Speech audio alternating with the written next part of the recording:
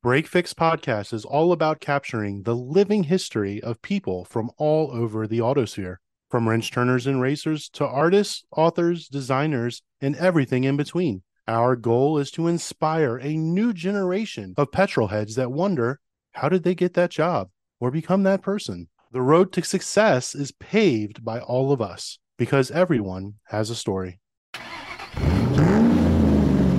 I'm Brad. With me, as always, is my co host, Eric. Hey, And oftentimes we say it's not about the destination, it's all about the journey. So, in this episode, our inaugural episode, we're going to answer the questions: who is GTM, which GTM is short for Grand Touring Motorsports, where did we come from, and where are we going? And Eric, take it away. all right. So let's start with our mission statement, right? Just to kind of summarize who we are right off the bat. Grand Touring Motorsports is a non-traditional motorsports club started in 2014 as a social group of car enthusiasts. We've expanded into all sorts of motorsport and want to share our experiences with you. Our membership consists of a bunch of petrol heads who like to get together and have a great time. But years of racing, wrenching, and motorsports experience brings together a top-notch collection of knowledge, stories, and information. As a whole, we serve several areas, what we call the DMV, the Northeast, our southern states, and our mountain region. Our areas of interest revolve around high performance drivers education, HPDE, autocross, club racing, kart racing, drag racing, off-roading, car shows, or just about anything car related. So I'll thank one of our region chiefs, Brett, for carefully repenning our mission statement 2 years ago. Sounds really good. But what does all that really mean at the end of the day? So this story goes back well before 2014. This is one of those Golden Girls moments, picture it, Sicily, 1943. But in reality, it actually kind of goes that far back. I come from a long line of car enthusiasts, grassroots mechanics, etc. My dad wanted to be a race car driver when he was a kid, told stories about standing at the fences outside of Maranello watching Niki Lauda go around the test track, right? So it's been in the blood, being Italian, racing and soccer and Formula One, it's all a passion, right? So it's passed down through the genes. But our story, right, you and I, Brad, our story starts in 1995. Yes, that is correct. For the listeners out there, right, the history of GTM starts that far back, right, 25 years ago. And we just celebrated our 25th, or no, whatever it was, 20th high school reunion or something like that. As it turns out, the way they did things way back then, besides the nuns were still rapping us on the knuckles and everything else, is they would place us in alphabetical order in class, depending on what classes you were in and what classes you were taking together. So I forget, it was like English class or something. Brad happens to be the last name directly behind mine and sat behind me in class. And I met him basically my, first day of school. You were the jock, right? You're the baseball player and all that. And I was the car nerd. But correction, I wasn't just the jock, and I actually never made it on any of the teams, the organized teams at school. I apparently wasn't good enough, or various other reasons that I care not to get into at this time. But I was a music geek too. So Oh, I that's 4 years of band at DeMatha and all that good stuff. But anyway, yeah. So simple little correction there. I was a little bit of a jock, but not not at the high school level. Apparently wasn't good enough. All right, my bad. Hey, there were three big cliques in our school. You were either an academic, in the band, or in sports, and I was in none of those. So I was the kid sitting in front of you holding magazines up, reading it, most of them in Italian too, that my grandfather would bring me. I remember we kind of started talking about cars, and I don't remember if it was my freshman year or sophomore year, and my dad dropped me off in our 7911 wide body, and then you were like, so tell me about this car. That actually, it wasn't just one time either. It happened all the time. I don't know if you forgot your homework at home, if your dog ate it was the excuse you were giving the teachers at the time. I don't know. But yes, I saw this red 911 that sounded like, a 7.0 earthquake was hitting the earth. And yes, it was a beautiful car. And I was like, who the heck is that guy dropping off his kid's homework? Oh man. But you could hear that car from 2 miles away because it was straight piped. It was like going to Le Mans or something. It's bonkers, right? But yeah, so it got a lot of attention. So you and I got to talking about cars, and I was already a gearhead, right? I had been going to Pro Solos, been going to track events since I was a little kid. I mean, there's pictures of my mom with me in a stroller at a Pro Solo in Harrisburg. I mean, it's like, it goes that far back. And like I said, it comes from a racing family, right? My dad was a Pro Solo autocrosser. He was an instructor, various clubs, SCCA, the Sports Car Club of America, PCA, the Porsche Club of America, Audi Club, etc. But even my mom was into it, right? She used to autocross my dad's cars, the Scirocco's, 914, stuff like that, back when there was ladies class, right? Way back in the 80s and stuff like that. So like I said, it's just in the family. Yeah, and to touch on the ladies class real quick, just a little tangent, a little joke that we've got going on throughout the club. There's a W series now also, so there's still a ladies series. This isn't a new idea. Just a little shout out to some of our club members. Inside joke there. Yeah. Welcome back to 1982, right? But with that being said, right, we were primarily a Volkswagen, Audi, Porsche family, and very heavily in the VW side of things. We've had a VW in the family consistently since the 1960s, and that goes early 60s, and that goes back to my grandparents. I grew up in the back of Mark I and Mark II Scirocco's, and we never had anything stock in our house. It was kind of funny. My mom had, I posted pictures of it on Instagram not long ago. She had a full Zender kit, pewter gray Scirocco, beautiful car. I mean, we had always I want to say kind of the latest and greatest thing. My dad pre-ordered a 16 valve. We had a Corrado. I mean, all these other cars. We've always been at that sort of thing. So that, again, it trickled down to me, trickled down to my sister. As time progressed, we got out of, actually, I started autocrossing in high school, but you started just shortly after. Or I guess we were doing it about then, but you were also into the Land Pirate stuff. That didn't start until 2000, 2001. Okay. After high school graduation, I started going to Montgomery College and met a couple kids. And that's when I started. I was always into cars. I don't know how, because nobody else in my family is or was. I think my dad might have been back when he was 16, and he had an old AMC that he took to some guy's house. Oh boy. And they completely destroyed it. The apple doesn't fall too far from the tree in that respect. But anyway, yeah, he was into cars back then, but he grew out of it, got into pickup trucks and fishing, and all his money went into boats instead of cars and everything. I don't know where I retained the desire to have cars and become a car enthusiast and all that stuff. But yeah, in high school, I was into cars. I never had any money, so I couldn't afford anything cool. We never had anything cool when I was growing up, except for an 80s box Chevy Caprice with the 350 motor. That car was pretty legit. And then, I don't know, I started hanging out with these guys from college, freshman year. They had cool cars. One had a 924S Porsche. Another guy had a Thunderbird Super Coupe. And he's still in the car club. He's got a couple other cool cars now. But in 2001, I bought my first brand new car. It was a 2001 GTI Volkswagen. We do like Volkswagens here. That's not the only cars that are part of the club. I want to make sure that I specify that. But we do like the Volkswagen, the VAG products. So I bought that. I don't know why or how I ended up connecting with you again. But I was looking for something to do with the car. And we started hanging out again, started going to Porsche Club autocrosses up at Fort Meade. What was the Tipton Airfield? Tipton Airfield, yeah. That was a great lot, man. It was, good stuff. Yeah, it lasted a couple months until 9/11 happened. Yeah, that was really unfortunate. They shut everything down, yeah. Yeah. And so 2001, just after high school, was when I started getting into the autocross stuff, and then we kind of reconnected, kept going from there. Yeah, so by that point, if you remember, I also had so it's kind of backtracking a couple of years. My first car, man, I wanted a 16-valve GTI, something fierce. Like, and to credit where credit's due, we had a lot of two-door coupes, throughout our lifetime. My dad was like, no boxes on wheels, right? He hated the Golf for some reason. Like, he just despised it. And I was always like, oh, it must be the rebel in me. It's like, he's in love with the Scirocco. I got to have a GTI, right? I got to have the opposite of what he has, regardless of the fact they're the same car underneath. But so I ended up, after all that, there's some stories there we can tell. But regardless, I ended up with that 5-cylinder Audi making noise from here to God's creation, like a dragon with a dynamite up its butt. If you remember. I was going to say, so the noise definitely runs in the family, apparently. There are no stock cars here. They're all loud.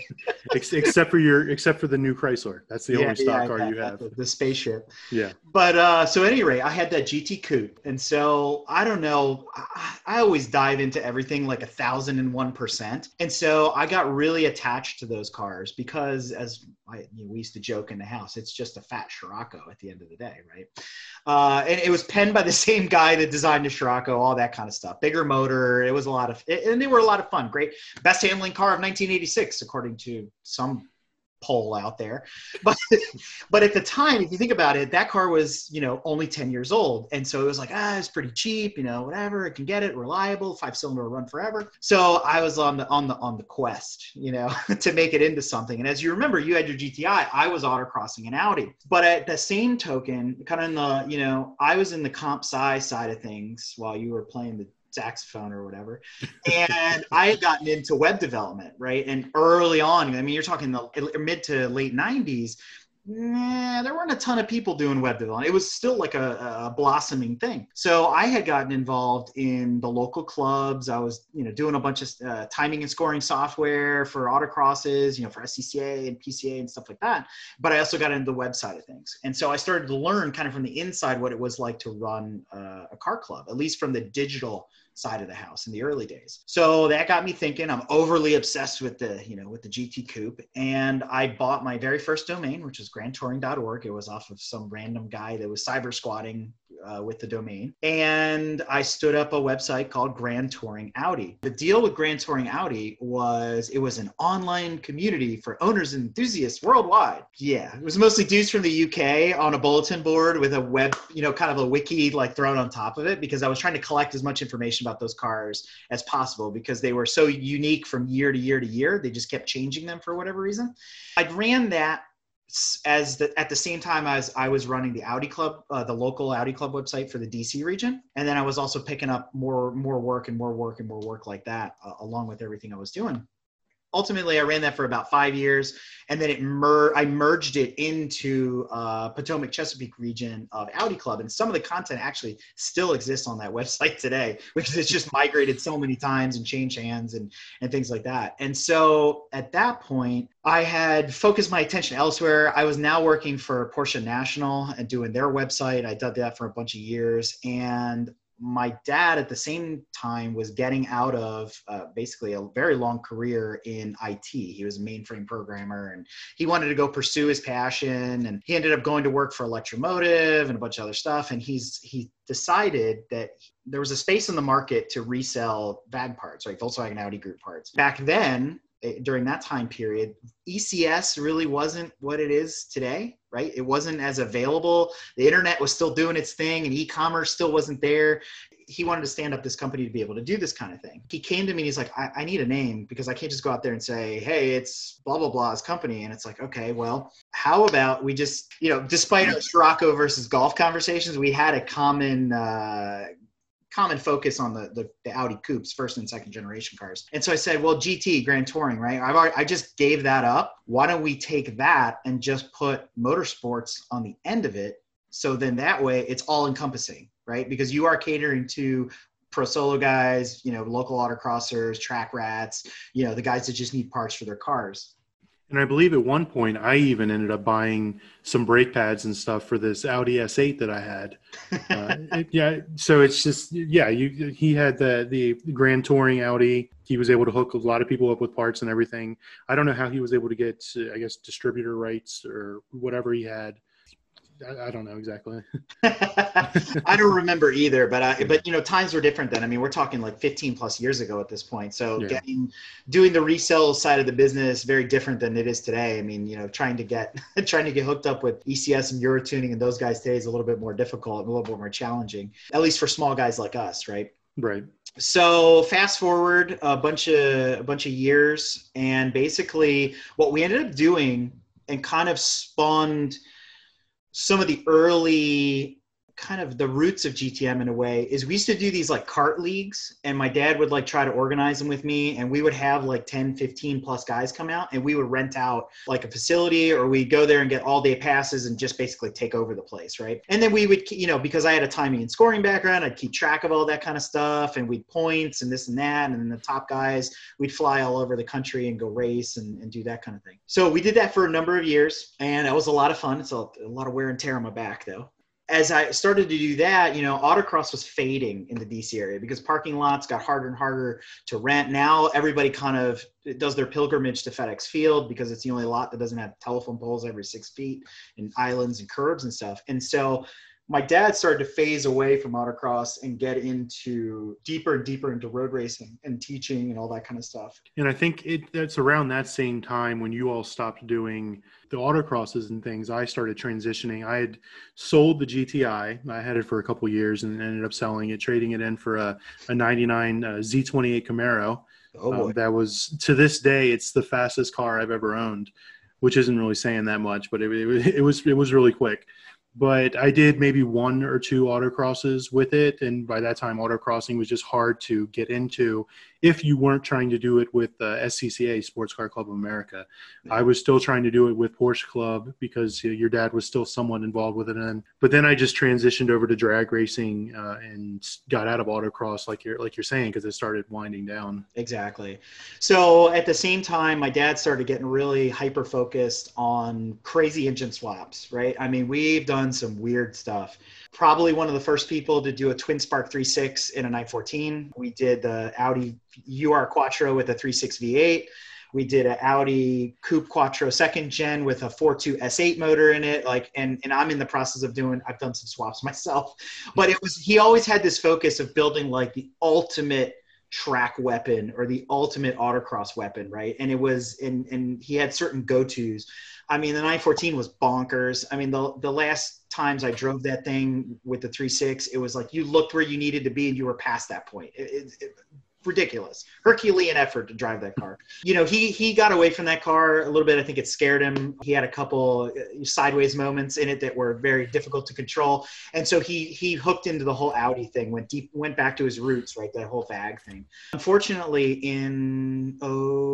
my sister would know better than me, but in 06, 07 timeframe, he was diagnosed with stage 4 brain cancer. So during all that, we kind of tried to finish out a lot of the projects we had going. The last one being my UR Quattro, which I actually finished after he had passed away in 2010. Incredible build. I don't want to do it again. Really cool car. Big bummer, right? Because my dad was the type of guy over the years, he amassed so many connections, so many relationships. I mean, his funeral is incredible. All these guys from different car clubs came out, and it looked like Cars and Coffee out in the parking lot, and it was crazy. I mean, you would have thought a senator had passed away or something. There was 300 plus people there. It was just bonkers, right? And so at any rate, that takes a toll on you. You have to figure out how to grieve, how to go through all that kind of stuff. About a year passed, and I just was like in a funk, right? And I'm just like, I don't know what to do. It's like racing doesn't have the same appeal anymore. Autocross is gone, karting, yeah, whatever. And finally my wife was like, you know what, you need to go do something. Yeah, because I didn't have any projects, right? The project was the house or whatever. And basically she kind of kicked me in the butt and said, get out, go do something. And I'm like, are you really sure about this? In my infinite wisdom, I decided it was a genius idea to take my highly modified Jetta diesel and attempt to turn it into a diesel cup car. Yeah, it didn't really go very well. But I was gonna say they do really well when they've got factory backed mechanics and support and sponsorship and funds, which you had none of those things. Yeah, and really bad ideas for what the good part should be. I did have verified dyno sheets, 320 foot-pounds at the front wheels. It was a hell of a motor.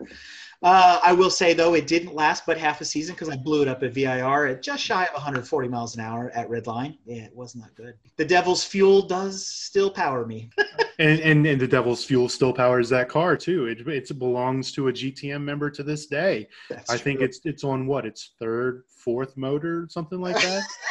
I can only claim the first one. Matthew will get on my case. One of the members of the group will get on my case from time to time about diesels, and we've had a diesel in the family since the mid '90s. It's just another weird obsession. I don't think I can ever not have one. That being said, Jess was like, "Get out of the house, go figure something out." I'm like, all right, if you say so. So we went to the track, blew the car up, came home, and I was like, man, this cannot get any worse, right? I'm like, this was a complete failure. Luckily, Matthew, who I mentioned just a couple minutes ago, he calls me and he goes, I got a car for you. With a weird pregnant pause, I'm like, what exactly are we talking about here? He goes, well, you're not going to like it. I'm not going to like it. Well, it's a TT. And I'm like, and the reason he said that is because he knows how much my father despised those cars, right? And he had all sorts of terrible names for them, which is also why we call it the Terrible Toad, which is the cleanest of the nicknames he would give those cars. I was like, you know what? The Red Bull is back. Dad hated him. I'm getting it. And I ended up picking it up for the mechanics lane. So it had a blown motor. It had been sitting in the corner of a shop, single owner. It had been there for like 3 or 4 years, not running. Matthew was gracious enough to tow it all the way up from VIR to my house. And then I started tearing it apart. We had that car track ready. I'm going to put air quotes around that in 65 days. From when it got towed up here to putting it on its first track day. And I borrowed a lot of the parts in the Jetta and stuff like that. So that leads us to my first couple events. This was my now foray. I've got a dedicated car. It's stripped down. It's this, it's that. I'm ready to go. And so I'm starting to meet people. And this is circa 2011. Well, before we get into what happens next, I've got to rewind a little bit and talk about my progression a little bit too. From when we kind of split, I went the drag racing way. You were still doing things and things that were happening with your father. So I was still into drag racing, did a little bit of illegal street racing as well, which I'm not proud of. I do not recommend it to anybody, but it is a part of my past. So it is a part of, kind of what makes me who I am. Fast forward from 2003, I think, is when I bought the Camaro. About 2 years to 2005-ish, I totaled the car. I was driving on some back roads, and a truck pulling a horse trailer made a left turn over a blind hill in front of me, and I rammed right into the back of the trailer. So if anybody wonders what my screen name that I use across all these different social platforms is, Mr. Ed killed my Z. Mr. Ed the horse, because there was a horse trailer, killed my Z28. It's very sad. It was one of my favorite cars. The origin story within the origin story. I like that. There you go. It's the origin inception story. Oh, yeah. Well, which level of hell are we on now? I think we're level 3 now. But from that point, I've had a 96 Cobra. I've bought a 2004 GTI VR6, which I wish I still had. It would have been a great track car. And various other cars and motorcycles. I think I've owned like 25, 26 different vehicles in my life. And we'll talk about that in another episode. That will be another episode. That almost needs its own like series, its own mini series. But anyway, from that point on, I did some drag racing. I got into off-roading with Jeeps and everything like that. Fast forward to about 2012-ish. I was working. I was going on a work trip to Omaha, Nebraska. And I didn't know anything about Omaha, Nebraska, because who the hell goes to Nebraska? So I put it on Facebook, because everybody posts everything they do in their world on Facebook. Now it's just boomers. Now it's just boomers, which we act like boomers now. So that's why we still use Facebook. But anyway, so I didn't know what to do. I was going for an entire week in Omaha, Nebraska. I needed to find something to do other than go to this training class. So I put on Facebook, I'm going to Omaha. What is there to do? And then my good buddy Eric posted, well, I'm going to be there too. So we met up. I think it was Omaha, so it's not too far from Council Bluffs. I think you were staying in Council Bluffs. Correct. That is correct. And he said steak, so he had my attention. Of course.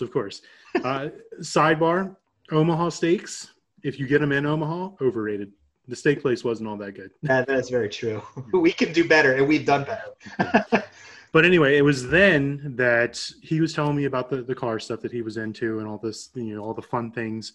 I had been really missing a car. I mean, I had my Jeep. I was doing off-roading and stuff, which was fun, but I missed doing something. It was a manual, people. It was a manual. I'll give you that. Yeah, both of the Wranglers that I had a TJ and a JK, and both of them were manuals. So they're fun in their own right. I could get it to chirp tires in first and second gear, but I was looking to get back into cars, like doing something fast, like autocross or whatever. And so we started talking, and we ended the dinner. We ended, the trips or whatever, and we kept in touch. We ended up setting up a "what car should I buy" email thread with a couple other people that Eric knew, which started, if you're a member of the club or you know anything about us, the "what car should I buy" topic is probably the most popular topic in GTM ever. Everybody's asking, what car should I buy? What should I do? Should I get this? Should I do that? The answer is never HHR, by the way. Just going to say. Oh, there is no Blip Shift T-shirt that says the answer is HHR. No, I don't care how fast your little milkman grocery getter can be made. It's still an HHR. But I digress. So yeah, we set up this email thread, and then that was going for about a year or so. Fast forward to 2003. I finally buy a car. Or no, 2013. Excuse me. Back to the future. We're going back to the future. Yeah, absolutely. Next up, he's buying a DeLorean. 88 miles an hour. Yep. So I bought this Volkswagen, and I started building it for track stuff. Thanks to my mechanic, is fantastic, Mr. Monterstelli over there. Yeah. And I ended up doing my first event with a bunch of other people that Eric knew from the tracking world. It was May 2013, I think it was. It was with Porsche Club on Shenandoah Circuit. And Tanya was there. I know she had just bought her Beetle, her first dedicated track car as well. Mm-hmm. So a bunch of newbies coming out, and it was just an awesome time. And, I'll let you take it from there. But that brings us both up to this time frame where we're both tracking. Yeah, exactly. So, I was still in that weird phase of, is it a track car? Is it a street car? And, Matthew continues to remind me, you cannot have your cake and eat it too. So the straw that broke the camel's back was the first pilgrimage to Mid-Ohio. And Jess, we were, packed the car loaded, couldn't see out the back, like all this stuff. And, Sparco bucket fixed back seats on coilover suspension, and we're trying to drive home 8 hours from Mid-Ohio, and Jess is like, I don't know that my tailbone exists anymore. You know what I mean? And at that point I knew it was over. I was dedicated, and we were going to go off the deep end. But that being said, I was still in this mode, right, post my dad passing, where it's like, I want to bring back that feeling of going to the track and being with my friends and all that kind of stuff that I grew up with. And the clubs back in the day were very different than they are now. Now they're very coin operated. They're very much about, the bottom dollar. Don't get me wrong. They provide a very professional and very legitimate service, and everybody loves it, and that's good. We're very different, right? Our idea is family. Our idea is getting together. It's prolonging the communication. It's not about just keeping up the Joneses. We'll talk a lot more about fellowship in a future episode, but there's a lot of that. It's more fraternal, as one of our region chiefs in the Northeast, Harry, likes to say all the time. It's more like a fraternity and sorority. We're co-ed here. I just want to point that out. And many of our ladies, by the way, they are very fast. They're very talented. Pleasure to meet all of them if any of our listeners get to come out and do so. I wanted to relive the past because I saw that there was something missing, right? I saw that the family aspect was gone, the get-togethers, the communication, those monthly meetings, those board meetings, all those things I was involved in even as a kid, they weren't available anymore. And so you and I got to talking about it, and I said, we had the listserv going on good old Google Groups. It was like, why don't we just make a club? I already knew how to run a car club, at least from a digital perspective. And again, we're sitting there, oddly enough, and we're fretting over what to call it. And you just turn to me and go, why not Grand Touring Motorsports? Boom, done, right? So we've already got a name. And we had a logo, and we had a lot of other stuff that we could leverage from my dad's company, which had been shut down. There was actually already brand recognition there, at least in the local area, so that was good. And people are like, oh, that's still a thing. Can I still order oil filters for my for my Cabrio or what? Uh, but that being said, that took us to really late, like you said, it took us to late 2013. So like kind of the OG members, me, you, Matt, Tanya, and so on, we're really all 2013 people, but we say the first date is, 20, January of 2014. Our first actual member, non-core group, was like February of 14 is the first like application we ever got submitted in. Our first year, we grew pretty big. I mean, we had 15, 17 people, something like that within the first calendar year. And then we just kept growing. We'll talk about where we're going and where we are here in a minute. In addition to, starting the club, I remember we were sitting in your living room at your house, and Jess was there as well. And we weren't just kicking around the idea of a car club. We were kicking around the ideas of, maybe we should open a shop. We talked about getting like an L-shaped building where part of the shop was like a museum to the cars and everything like that. Part of it is, people can come and work on their stuff. Somehow that morphed into, let's start a car club, because as it'll probably mention later on here, people don't like going to the track by themselves. That was one of the big deterrents to me after my first time going in May previous year. Is I went, it was a lot of fun. I went with everybody else, but then I started thinking about, well, if I'm going to go to these other events, how am I going to coordinate and make sure other people are there that I like? I don't want to go and sit there by myself. I did a couple autocrosses by myself. That's not really fun. That's when we started talking about let's make this a big group. We can coordinate when everybody's going to the tracks, what everybody's doing outside of the track. Because as you all who are members of GTM know, it's not just, track events. That's not what we're all about. We go to car shows, we go to swap meets, we go to movies. I mean, we do all kinds of stuff. It's not just about the track. And keeping in touch with these people, they're your track friends, but they're also just friends. All right. So now that we've kind of completed the birth of GTM, I'm going to insert here. For those of you that have fast forwarded the last, half hour or so, you're listening to GTM's podcast, Break Fix, with Brad and Eric. So now that we've kind of summarized the past, we're going to talk about where we are and where we're going. We're going to do this maybe in a little bit of a question answer format, and then talk about where we're going to go from there. So where are we going? Right now, as Eric said before, when we first started, we were probably 3 or 4 members. We jumped in that first year to 15 to 20. Over the last 5 years from there, because we're up to year 6 now, we've got 70 members strong. We've got a social media presence that has been constantly growing thanks to our marketing genius over there in the other camera. Nice. And we're slowly bringing on more and more people, and that's 70 members net. I mean, we've had more members than that. We've had some people leave on their own volition. We've had to boot a couple members for various things, which we're not going to get into. Don't ever ask us. And it's just, we're trying to grow, but we don't want to get too big. We don't want to be a Corner Cravers or whatever some of those other car clubs were that got too big for their britches and ended up dissolving for various reasons. We want to very much still keep the same kind of family feel, the friends. One of my favorite quotes is, friends are the family you choose.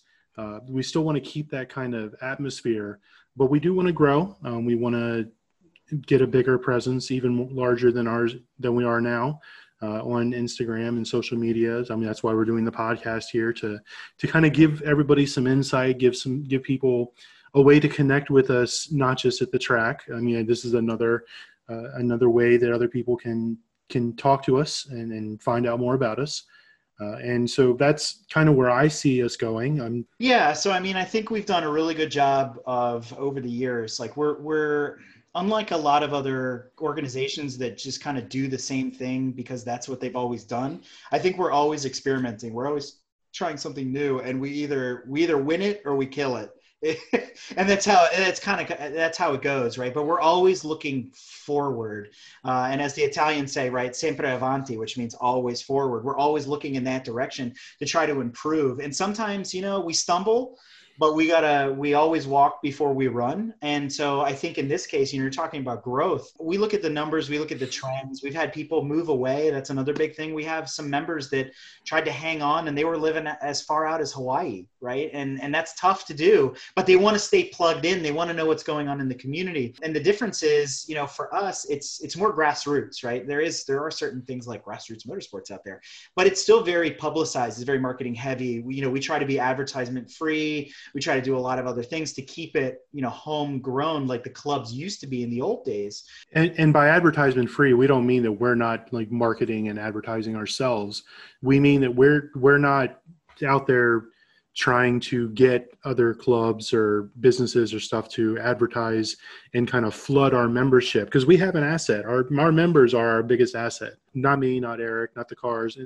It's our membership. They're the ones that make us who we are. And I mean, many people joke that we have the coaches union. We've got the Northeastern coaches union or instructor union for the track days. We do market ourselves, but we don't sell advertising space within the club. That's true. And that being said, so talking about growth, we're set up for the future. We're broken into different regions. I mentioned that at the beginning.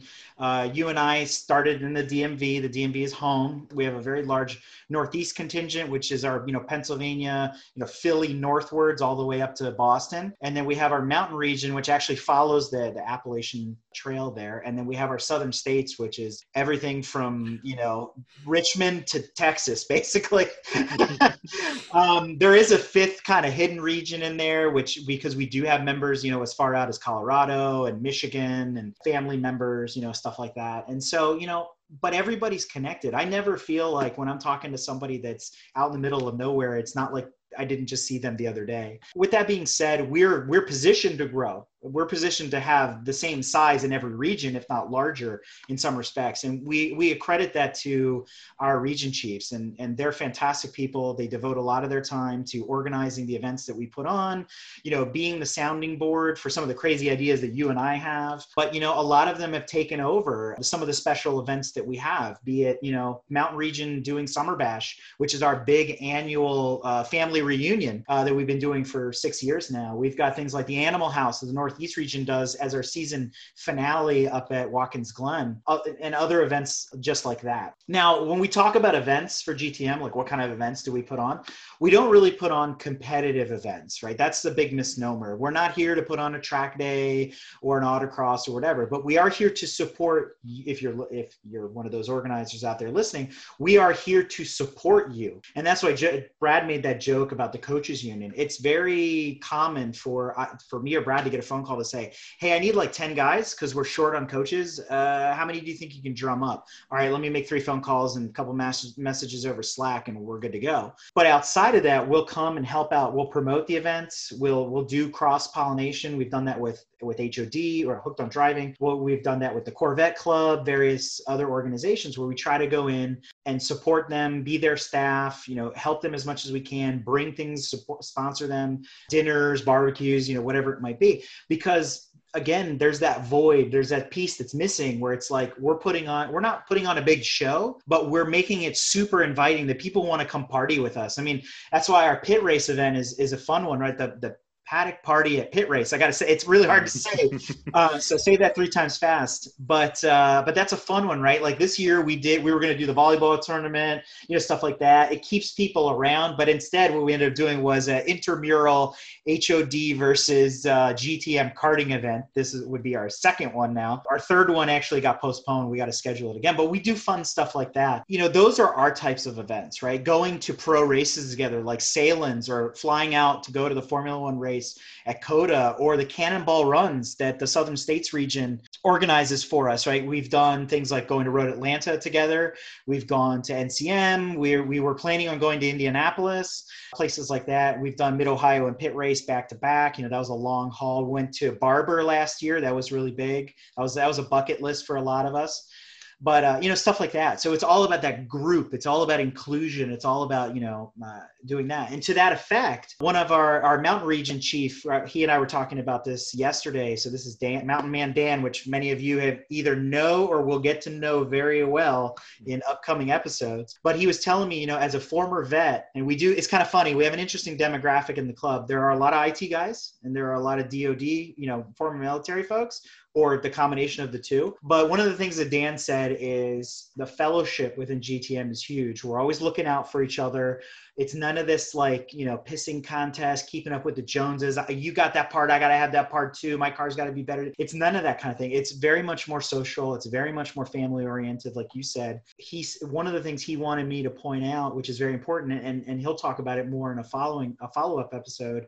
It's for him, it feels very much like the military. And don't get me wrong, it's not the discipline and the order and we're making you do push-ups in the parking lot. What it is it's that sense of brotherhood and that sense of fraternity and that sense of family. And so, transitioning out of the military, we have picked up a lot of folks, and for them, they've said the same thing to us. This is now kind of my new platoon, my new group. And so that's been really important for them. And I appreciate that. And we give back every year. We try to do some sort of charity event. We've done Helmets Off to Heroes year after year. That's for wounded warriors and those types of things. And those are fantastic events. And we love doing stuff like that. And in talking about the events that we do, some of the services, the philanthropic events that we hold, we've done a car care clinic for high schoolers.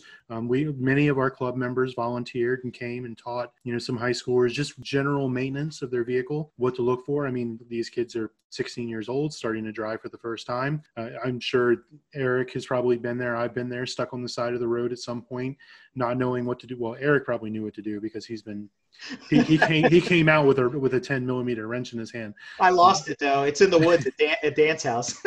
Probably but yeah, so I didn't know how to do any of that stuff when I was in that age. So the idea was to teach these kids, how to change their oil, where the oil goes into the motor, something as basic as that. There are so many people out there in the world driving around in these machines that they have no idea how to keep them running.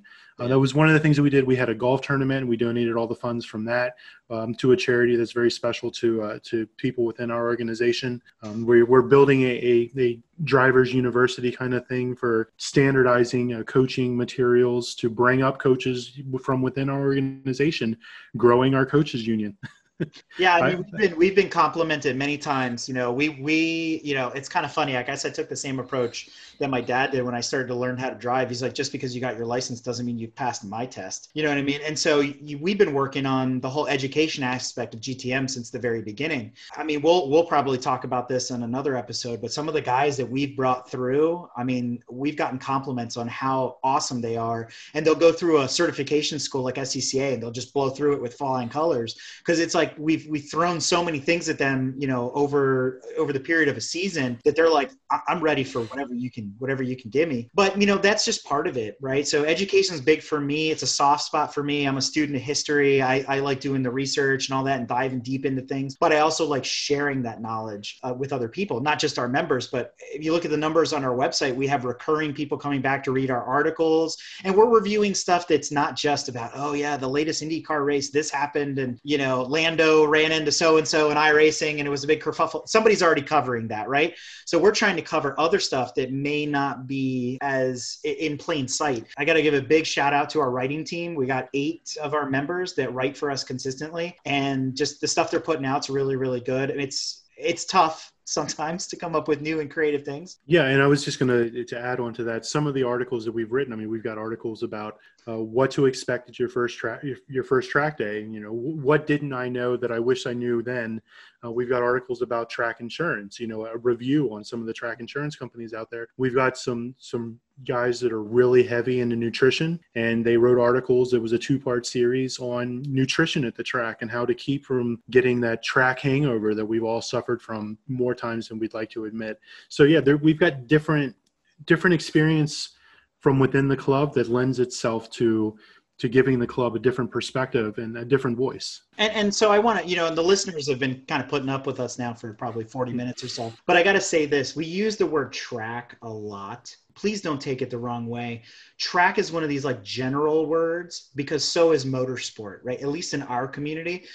For us, when we say the track, we're talking an autocross track, a go-kart track, a drag race track, right? Whatever it might be, motorsport is all-encompassing. It has different disciplines in it, be it rally, be it autocross, or road racing, whatever it is. Boating, airplanes, anything with a motor and a way to steer it is motorsport, right? As far as we're concerned. So when we use the word track, full disclaimer, that's a generalization. So that could apply to you as a drag racer, it could apply to you as a kart racer, autocross, or whatever. So just, we set that up in the beginning, but I want to remind everybody again that that's important to us, that we are inclusive of all disciplines. It's not just, going around making a left turn. And it doesn't just mean 4 wheels either. It could be 2 wheels. It could be 1 wheel. It could be no wheels if you're into boats and things like that. 3 wheels? 3-wheelers, you could have a trike or a 3-wheeler. Yeah, if it's got a motor, as he said, it doesn't matter how many wheels you've got.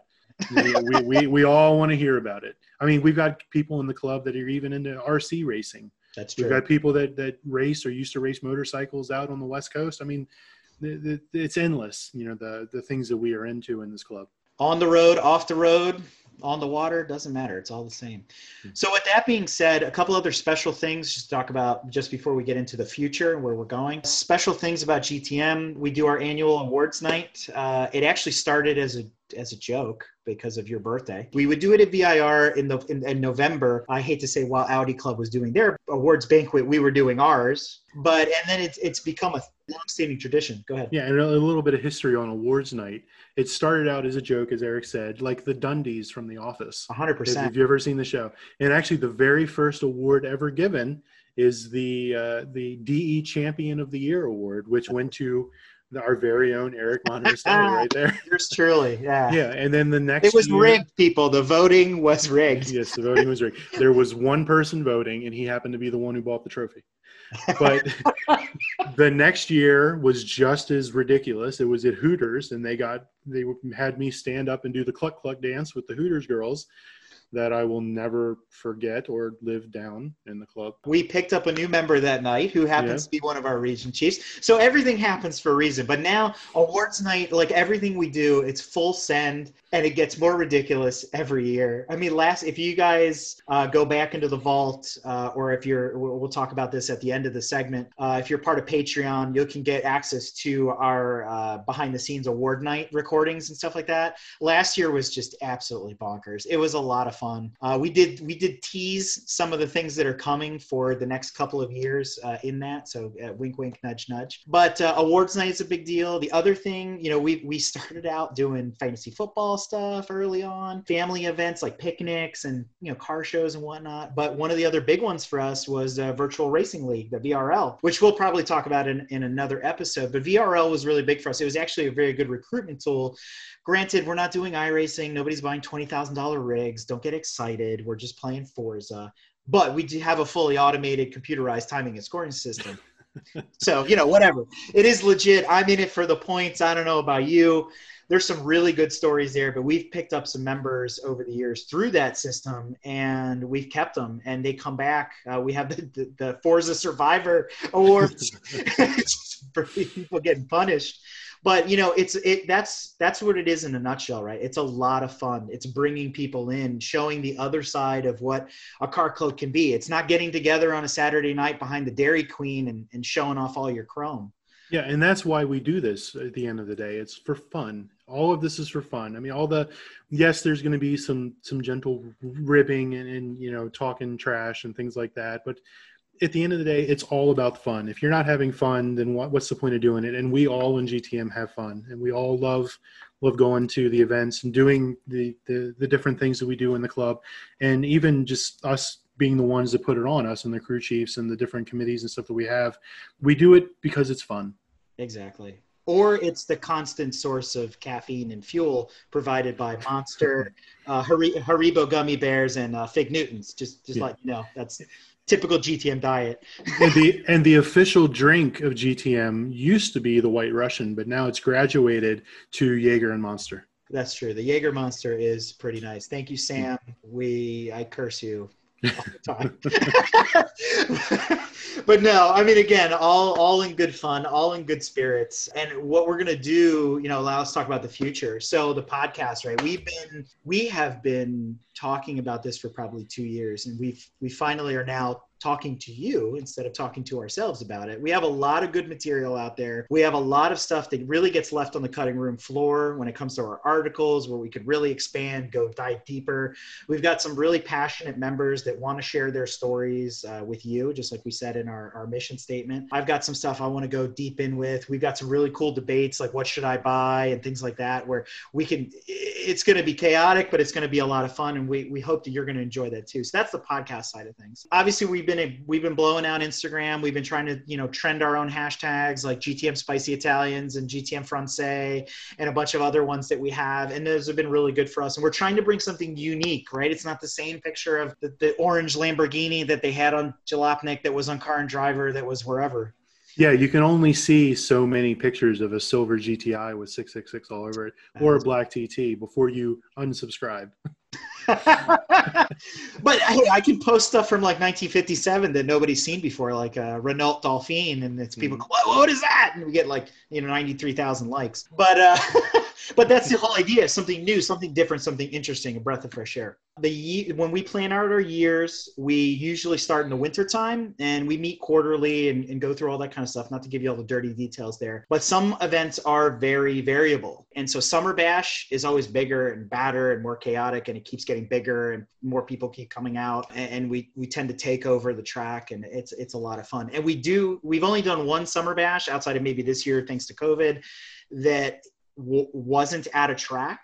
And the reason we do it at a track is we don't have a problem with parking. There's plenty of spectator, space, no admission fees. You can have a lot of fun. You can ride along with a lot of us that are coaches and go for a thrill ride. They do parade laps, all sorts of, we try to get you excited about motorsport, and that's an easy way for us to do it. And that event is a lot of fun, and it is a very family-friendly event. The Cannonball Run, like I said, this year, the top three were Indianapolis GP Circuit, Club Motorsport, and we were going to try to go back to NCM. So we hadn't really decided yet, and thanks to COVID, we still haven't made a decision. So the Cannonball Run is still up for grabs. The way we figure that out, just so you guys know, we're super scientific about it. We basically draw a line from the Washington Monument 12 hours out, and then take a protractor and just kind of go around in a circle. And whatever track fits in that radius, we try to go as far as we can. There's been some talk about going to Road America. There's been some talk to really starting to stretch our legs, because once you've done 700 miles, what's another 150 at that point? It really doesn't matter. And that would really get us more connected with, especially with our members up in Michigan and stuff like that are really big fans of that track. And it's a bucket list for me too. I want to do it. Now, granted, there's the crazy, we're going to put all the cars on a car trailer and go to Laguna Seca, but my personal dream right there. Laguna Seca, and to put all the cars on a boat and drive Brands Hatch. Yeah, 100%. COTA is still being talked about. It's doable, but I need about 500 more horsepower to do COTA. Exactly. That's the big problem. But it would be a lot of fun to say, hey, I drove that track. There are some bucket list motorsports races to go to that we haven't seen that we'd want to do. A bunch of us used to do F1 when it was in Indy, been to Global Rallycross. I'm a big Group B fan. We can talk about that for a whole nother episode. Probably one of the few people at the WRC in this club. Obviously, going to Salins last year was a blast. You got behind the scenes. We can talk about that another time. But one of the big ones, one of the big things that's coming, the Big Cannonball 2023. Right? I'm not trying to put this too far out into the universe. We're going to Le Mans. No, we're not campaigning our own car. The plan is to go as a group. Right? What class would we even be in if we campaigned our own car? It would be Le Mans L GT turd with the 1.6 Miata going around. We'd have the slowest lap on record at Le Mans. Lots of bump drafting. 100%. I was right on his tail. I can hear him. I was right on his tail. But that being said, the plan is to go to Le Mans in 23. The reason 23 is special is it's the 100th anniversary of Le Mans, not necessarily the 100th running of Le Mans, but the 100th anniversary. So for a bunch of us, that's special. We've always wanted to do it. Every time we ask, where should we go? somebody stands up and goes, Le Mans! I mean, they've been saying it for 6 years, right? So we're going to do it. I don't know. The future is still unwritten. That's the best part, right? And we do it all. Just, it's like, send it. Let's go. Let's just go do it. So I'm going to throw this out then. What do our listeners want to do? What do they want to see in the future? You know, at the end of this, you're going to get our contact information if you don't already have it. Some of you, if you're members, you're in Slack and stuff. Let us know what you want. What do you want? Where do you want the club to go? Give us suggestions. What don't you like that we're doing? What do you like that we're doing? You know, what do you want to see from Grand Touring Motorsports? Absolutely. Absolutely. I think we covered quite a bit in our first episode. This is pretty good. Hopefully we didn't put anybody to sleep. And if we did, you know, market that. It's good stuff. Yeah. So Brad, any final thoughts before we really wrap it up? No, I'm happy to be doing this. I'm glad. I've been talking about doing a podcast for a couple of years now. I'm glad we finally got off our butts and started doing it. I know it's all been my fault, but you know, I've had some things going on that precluded me from being able to do it, but now here we are. So I'm excited and curious to see where it leads. Absolutely. All right, my friends. Well, I think that about wraps up episode number 1. So with that, peace. Peace. So there you have it. He broke it. I fixed it. Until next time, always remember, if you can take it apart without breaking it, you can surely fix it. From all of us at GTM, merry motoring. If you like what you heard and want to learn more about GTM, be sure to check us out at www.gtmotorsports.org. You can also find us on Instagram at Grand Touring Motorsports. Also, if you want to get involved or have suggestions for future shows, you can call or text us at 202-630-1770 or send us an email at crewchief@gtmotorsports.org. We'd love to hear from you. Hey listeners, Crew Chief Eric here. Do you like what you've seen, heard, and read from GTM? Great, so do we, and we have a lot of fun doing it. But please remember, we're fueled by volunteers and remain a no annual fee organization. But we still need help to keep the momentum going so that we can continue to record, write, edit, and broadcast all of your favorite content. So be sure to visit www.patreon.com/GT Motorsports or visit our website and click in the top right corner on the support and donate to learn how you can help.